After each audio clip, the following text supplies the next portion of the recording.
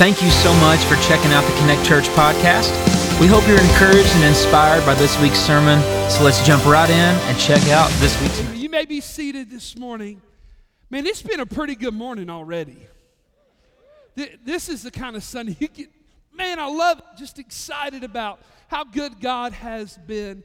Merry Christmas. Like I said at the beginning, just to keep you up to date, 20 days until Christmas. Man, I am so excited about Christmas time. And as we get started, I guess it was last year, maybe 2 years ago, in one of my sermons, I preached against fruitcake, okay? And here's the reason why. It's terrible, okay? And just so you know, it's bad. There's a lot of good stuff out there. Fruitcake's just not that good. And so some of y'all, every Christmas, and it's already started since then, you send me fruitcake in the mail. You send it to me. So listen, I uncovered this a little bit, and in my vast learning as a student of God's Word, and you heard three wise men, right? Gold, frankincense, and myrrh. They brought to this. Here's what we found. Unbeknownst to most theologians, there was a fourth wise man who was turned away for bringing fruitcake. Okay, so just so you know, biblical truth today here at Connect Church. Man, we're so glad you're here. You know, I love good questions. Now, I love questioning the scriptures every time I engage and get ready to preach God's word. Just really good questions. I was sitting on the couch the other day with my two youngest, Sadie, who's around 5 years old. I love her. And my little boy, Bennett, who's around 3. And Billy and I just went hunting, and I killed me a buck and got all his meat and all that good stuff. And Bennett was sitting right next to me. He goes, "Hey, Dad, why you got to shoot them deer?" Oh, that's a really good question. Hey, Dad, why you got to shoot them deer? Now, listen, without hesitation, my 5-year-old daughter who's over here watching a TV show goes, that's how you get the chicken out of it. I was like, I looked over to Ben, and I was like, we kind of looked at each other like, what did she, I went, Sadie, she's still watching TV. What did you just say? She goes, Dad, you shoot the deer because that's how you get the chicken out of it. I'm like, that is awesome. I love my daughter. That's how her mind works. Now, I love really good questions. You know, I have some questions about this Christmas season. And here they are. In a season of light, why do so many still walk in darkness? In a season of hope, why are so many still hopeless? In a season of healing, why are so many still hurting? And in a season of joy, why are still too many still weary? In 1847, two French men, one by the name of Adolphe Adams, the other Placide de Roquemaure, they joined forces to write a timeless Christmas carol. However, this was an odd coupling here. Why? Because Adams was a Jewish man who did not believe the claims of Christ. And Roquemaure, he was of the Christian heritage but would walk away from his faith altogether. And yet both of them would still write a song stating this truth, that a weary world could rejoice in Jesus. So sacrilegious was this carol that in the 1800s, the Catholic Church in France had banned this Christmas carol altogether. And yet from it comes a message to a weary world. I want you to listen to this carol. Zach, if you would you sing this for us? And oh, holy night, the stars are brightly shining. It is the night of the dear Savior's birth. Long lay the world in sin and error pining, till he appeared and the soul felt its worth. A thrill of hope, the weary world rejoices, for yonder breaks a new and glorious morn. Fall on your knees. Oh, hear the angel voices. Oh, night divine, oh, night when Christ was born. Oh, night divine, oh, night divine. And just a few years later,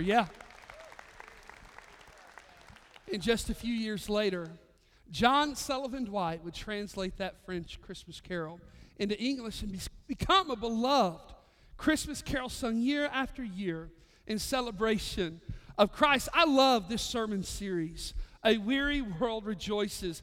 But I want you to hear me, it's a mouthful. Here's what I mean. I want you to do this on the count of 3. If you've got a neighbor near you, I want you to look at them, and I want you to say, a weary world rejoices 3 times fast. You ready? Here we go. On the count of 3. 1, 2, 3, go. Yeah, see? Hey, so here we go. This is a judgment-free zone as I preach this series, okay?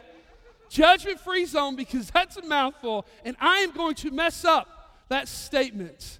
But still, there is great power in a weary world that rejoices.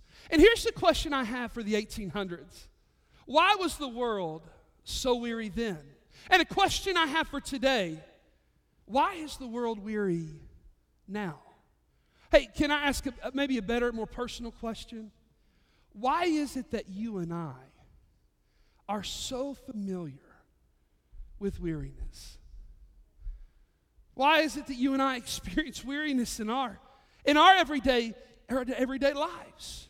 Well, here's what we know. Weariness first made its way on the scene in the Garden of Eden at the very beginning of time. When Adam and Eve, they willfully rebelled against God in that scandalous scene that involved an enemy, a tree, and forbidden fruits. And ever since sin was birthed in that garden, weariness has been a part of the human experience and the human story. At its heart, we know weariness is being tired. Perhaps tired physically due to a busy day, or maybe a busy calendar, or a busy life. Hey, we've all been there. We've all known that type of weariness. But there is a weariness that can be found emotionally and spiritually as well. And you know, we live in a world that is weary in every facet possible. Think of the past couple of weeks. Think of just the headlines that scroll across your phone, or if you dare to watch the news, and talk about weariness. A boy walks into a Michigan high school and kills 4 of his classmates, 4 children who are gone, and injures 7 more. In Wisconsin, a man takes his SUV and runs it through a Christmas parade, killing 6 people and maiming 60 more. And then there's COVID, the Omicron variant that is terrifying the world. The stock market is tanking and inflation is rising. How about this past week in the 5-year anniversary of the devastating fires that took place in our community? From the headlines to our own hearts and to our own homes. Hey, church, there's weariness. We live in a weary world. But I want you to hear me. Weariness is not just found in our story, but it's found here in the Christmas story as well. In Matthew chapter 1, which is oftentimes called the forgotten Christmas chapter because of all the names and genealogies, we walk through in Matthew chapter 1 the weariness woven in the genealogy of Christmas. Watch this in Matthew chapter 1 if you have your Bibles. Here's verse 1 and what it says. This is the book, and I've got it on the screen for you too. This is the genealogy of Jesus, the Messiah, his title, the son of David, his lineage, and the son of Abraham, the validation to who he was. I love Matthew chapter 1, verse 1, because we know what happens in Matthew chapter 1, verse 2. Everybody checks out. Why? Because 14 generations of names are listed. But I want you to hear me. These verses, this genealogy, they are rich, they are important, and they mean something. And so a question this morning, why do genealogies, why do family trees like this, why are they important? Why do they matter? Man, think of the people of God who preserved and protected their genealogies through the centuries like no other nation before them. Israel's genealogies, watch this, they extend over 3,500 years from the creation of Adam to the captivity of Judah. And why did they take so much effort in preserving them? Because they were important. They told you what tribe you were from. And more importantly, what inheritance was yours to have. Genealogies at their heart, they are a record of family history. They were the Ancestry.coms of the ancient world. They were important. Genealogies would have been memorized. Why? Because people in the ancient world did not have access to written records or to Google, right? And so people just memorized their family lines. In fact, some Bedouin Arabs today are able to recite their genealogy, their family tree, for over an hour without one mistake. Because it's so important to them. Even to this day, the Bible contains many genealogies. In fact, the book of Genesis has 9 different ones. 17 chapters of First Chronicles are devoted to genealogies. That's an exciting read. Then you have Ezra and Nehemiah, who records the names of people 9 different times. But here in Matthew chapter 1, we find something unique. The phrasing is somewhat unusual. Matthew calls this the genealogy of Jesus. Genealogy of Jesus. All throughout the Old Testament, genealogies began with the oldest forefather in the genealogy. The earliest forefather, because he was whom every other generation was derived, but not here. Matthew lists this as Jesus' genealogy, and by doing so, you know what he's saying? That of all these 14 generations, the most important person out of all 14 generations is Jesus. Greater than the patriarch of God's people, Abraham, and greater even than King David. Could Jesus really be the one a weary world could rejoice in? Could it really be Jesus? Matthew, the author of this gospel, had a deep understanding and a love for the Old Testament, which he quotes directly 50 times and alludes to some 75 times in his gospel. He skillfully worked to show us that Jesus was the promised Christ and King. Having been a tax collector, Matthew would have been more than qualified to write an account of Jesus and his life and his ministry, his teachings. As a tax collector, he would have known the Greek language and would have been well organized enough to show us the miracle of Christmas through the genealogy of Jesus. Through the way he lays out this genealogy and his gospel, he conveys 3 truths about Jesus. And really 3 truths of Christmas. You ready? Here's number 1. Jesus is the promised Christ, the long-awaited Messiah. Truth number 2, not only is Jesus Christ, and by the way, Christ is not Jesus' last name, right? It's a title, meaning he's the Messiah.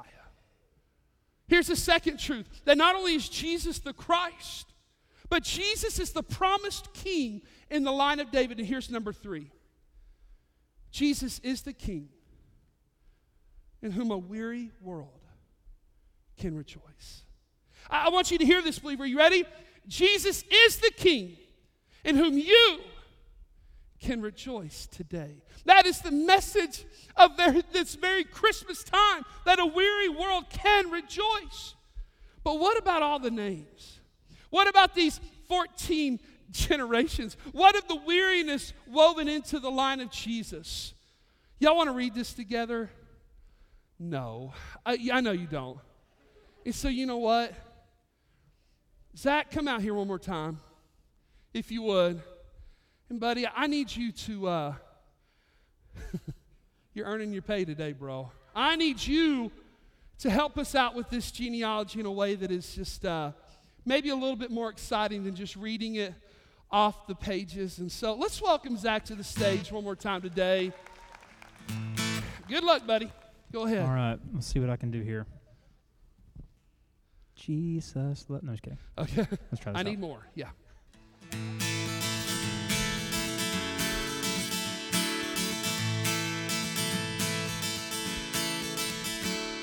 Abraham had Isaac, Isaac he had Jacob, Jacob he had Judah and his kin. Show off. Then Perez and Zerah came from Judah's woman Tamar. Perez he brought Hezron up, and then came Aram, then Amminadab, then Nahshon, who was then the dad of Salmon, who with Rahab fathered Boaz. Ruth she married Boaz, who had Obed, who had Jesse. Jesse he had David, who we know as king. David he had Solomon by dead Uriah's wife. Solomon, well, you all know him. He had good old Rehoboam, followed by Abijah, who had Asa. Asa had Jehoshaphat, had Joram, had Uzziah, who had Jotham, then Ahaz, then Hezekiah. Followed by Manasseh, who had Amon, who was a man who was father of a good boy named Josiah, who grandfathered Jehoiakim, who caused the Babylonian captivity because he was a liar. Merry Christmas. Doesn't really rhyme, Yeah. but... All right. Then he had Shealtiel, who begat Zerubbabel, who had Abiud, who had Eliakim. Eliakim had Azer, who had Zadok, who had Achim. Achim was the father of Eliab. Then he had Eliezer, who had Mathan, who had Jacob. Now listen very closely, I don't want to sing this twice. Jacob was the father of Joseph, husband of Mary, mother of Christ. Yeah, there you go. There we go. I did it. Let's do it again. Yeah, no, I'm kidding. And show off. I love it. Hey, listen, that genealogy, a closer look, and you know what we begin to see in it? This genealogy looks more like a police lineup than it does the lineage of a promised king. Looks more like a police lineup. You know what? I am grateful that Jesus has a family tree, a genealogy of broken and weary people. Man, I'm so grateful that he does.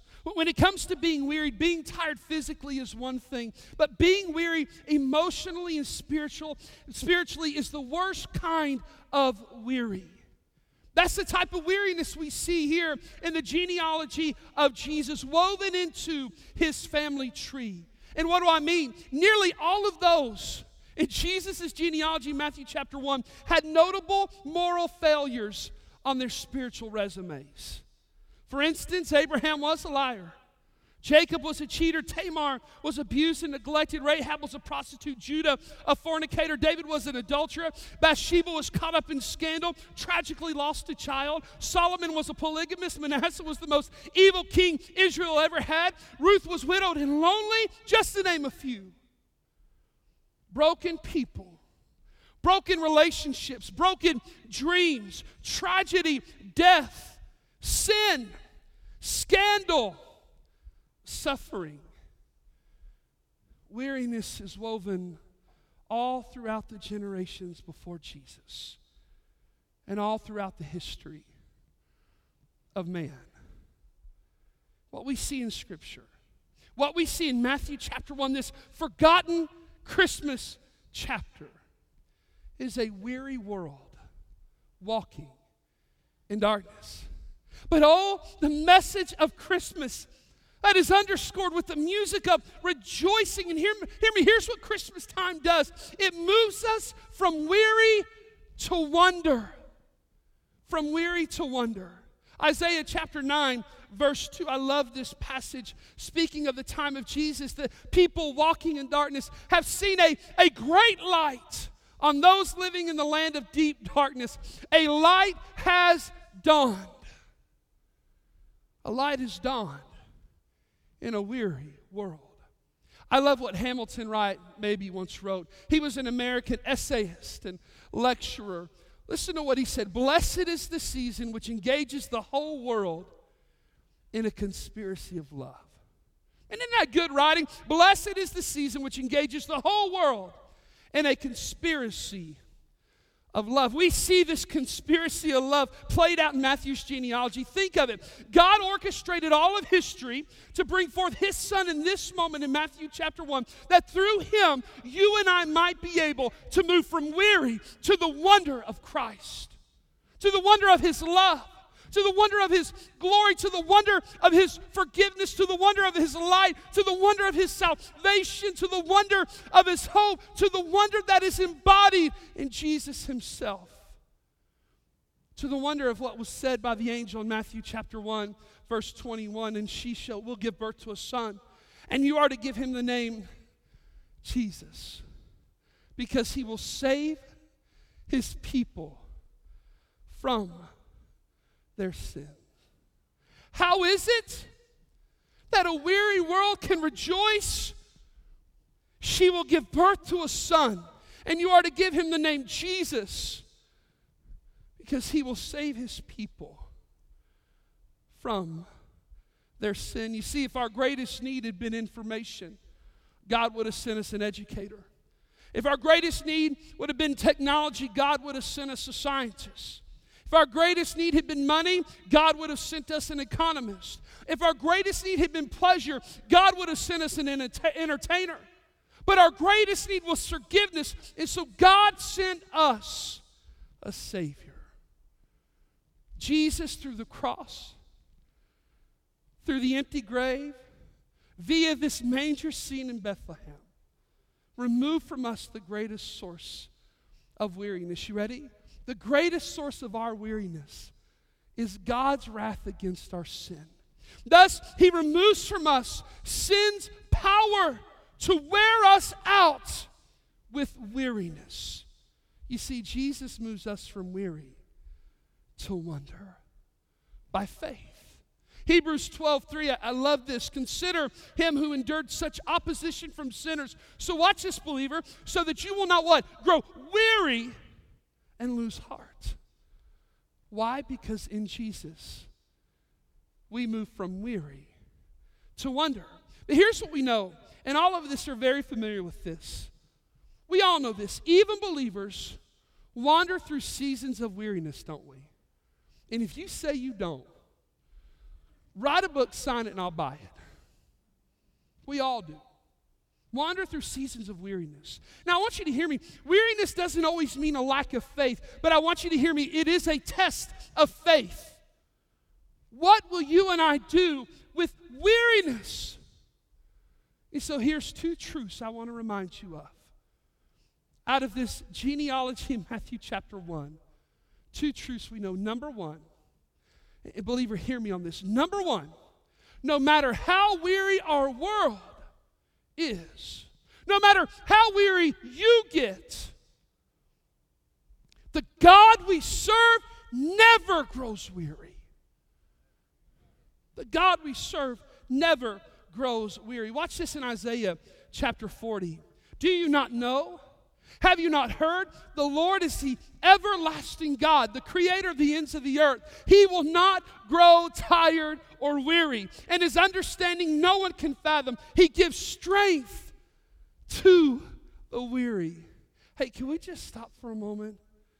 And isn't it good that the weariness of this world never rubs off on God? He never grows weary.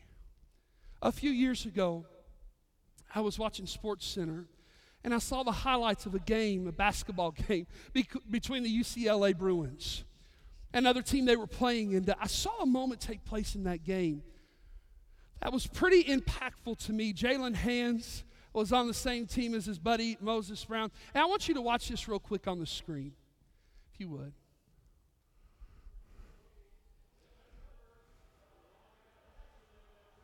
A bad pass in the game. They were down 17. Watch this. Man, isn't that good? Man, you know I love what Jalen did there. After his teammate had made a mistake and walked down that court with his head lowered in shame, disgust, for just a quick moment, Jalen goes to Moses and he lifts his head. Man, pretty powerful TV moment that happened quickly. You know, I get to thinking about weariness. You know what weariness does in the life of a believer? It makes us hang our head, doesn't it? It makes us drop our eyes and drop our chin, and it makes us hang our head. And yet we serve a God who not only is the lifter of our heads, but He's the one who lifts us out of the weariness of this world. I love this in Psalm 3:3. But you, O Lord, are a shield about me, my glory, and the lifter of my head. As the God who never grows weary, guess what He does? He lifts up the heads of those of us who are weary. Do you need Him to lift your head up this morning? The God we serve never grows weary. Following Jesus, hear me, moves us from weary to wonder. And here's the second truth and the final truth. Jesus welcomes the weary. He carved out passages just for seasons like you and I have. Seasons of weariness. Watch this in Matthew 11, and Eric spoke to this even last week. He read it in a different version, but watch this. Come to me, all you who are weary and burdened, and I will give you rest. You know what Jesus is saying? He's saying, hey, let me bear the unbearable for you. Let me bear it for you. Let me take it on me. When the world grows weary, when your heart and your life grow weary, run to Jesus. Rest and rejoice in Him. Hey, let me ask you, what is robbing you of the wonder of Christ and the celebration of Christmas this year? What is robbing you of rejoicing? What's making you weary? Maybe weary in ways that nobody else knows but you. Not even those closest to you. What is causing weariness? You know, we drink and abuse drugs to escape this weary world. We become workaholics in order to distract from this weary world. We become addicts to numb ourselves to this weary world. We give in to fear and hide from a weary world. We work hard to project images of ourselves to pretend not to be affected by this weary world. We build walls to try and protect ourselves against a weary world.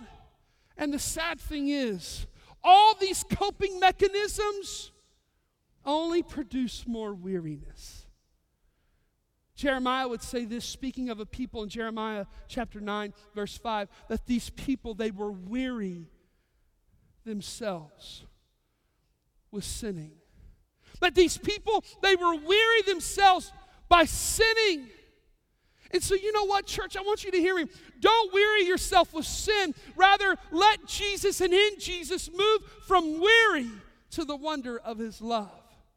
Oh, weary world, rejoice. Oh, weary soul, rejoice. Oh, weary believer, rejoice.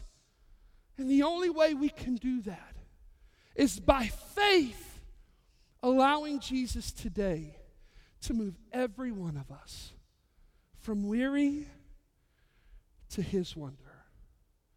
Malika is a beautiful young lady who goes here to Connect Church. Today she'll be down in the Connect Kids ministry. And they share their story all over the nation, but Malika was born blind. And as if that wasn't difficult enough, 15 months old, her mom abused her. She took Malika and she threw her in a bath of scalding hot water, which burned most of her body. That was until Laura and John and Ashley and Jordan, a family came and rescued this young lady and took her into their home, where today she'll be sitting in church, loved by so many. This past week, her mom posted something on Facebook that I'd love to share with you. She was given a class project, Malika was. And here was the project. What would she want to see if she could see of the Christmas story? And here's what she typed out in Braille, and I love this. And here's the question she was answering. If I had my sight, what would I want to see at Christmas and why? And here's what she typed out in Braille. If I had my sight, Malika wrote, I would like to see the Christmas star of his birth, because this is when we celebrate Jesus' birthday. And also, I would like to see the Christmas tree, and listen to her language, because I like the feel of the ornaments, and I would also like to see the lights on the tree. Watch this, because they are so beautiful. And I would also like to see the presents, and I love this, because the color of pink is my favorite wrapping paper. A young lady, born blind, abused, and burned, who ought to have the trump card, and being the weariest of all of us, she still can see the wonder of Christmas because of Jesus. Helen Keller, who shares part of Malika's story, said this: the only blind person at Christmas time is he who has not Christmas in his heart.